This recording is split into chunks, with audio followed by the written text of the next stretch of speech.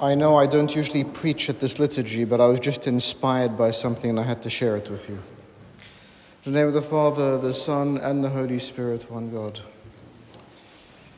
Today is a very particular day in the calendar because we always like to celebrate the works of God, the acts of God, the power of God.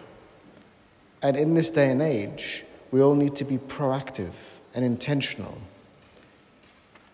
This morning is about silence. The silence of a tomb. The silence of men and women who had been followers of our Lord Jesus Christ and who suddenly felt fearful and they were hiding. The silence of the enemies who had persecuted him and finally felt that they were victorious. But one thing that we learn time and time again is that God works in silence. The fact that there was silence this morning, the fact that there was silence during the time in the tomb, did not mean that God wasn't working. It just meant that we couldn't see the work. We celebrate the glorious resurrection. We mark the sorrowful crucifixion. But in the middle, God was still working. And he was working powerfully.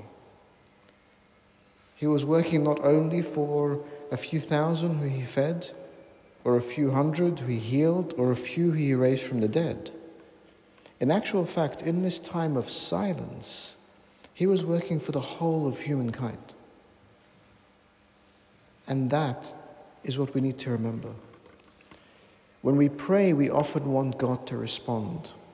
Sometimes to us personally, and sometimes just by doing something, because we're all for doing things.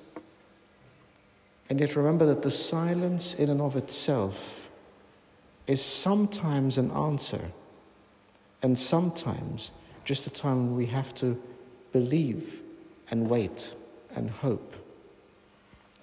Now, when we say the word hope, it's like we are hanging something on an unknown.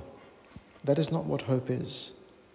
Hope is waiting for what is known, for what is expected.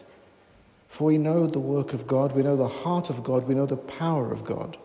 When we hope in him, it is not a stab in the dark, it is not an unknown entity. It's not just a time of maybe it'll happen and maybe it won't. Our hope is in him. Whether it happens or it doesn't, we know that he is the sovereign God. And we know that he is always doing something. If we look at our lives, even the times when we thought he was silent, he was doing things. We remember it later on. We understand it later. At times we're frustrated because God just isn't doing anything. And then a few days, weeks, months, sometimes even years later, we realize actually, in the background, unknown to us, without us understanding, he was working powerfully. This morning, as we await the resurrection, we know that 2,000 years ago, our Lord, our God, was working powerfully in silence. And so, as we celebrate this feast with the hymnology and the power and the excitement, let us not always forget that there is a space for silence in our lives. If you remember, our Lord, before he started his ministry, took a period of silence and retreat in the wilderness. And now, before he rises, he takes a period of silence in the tomb.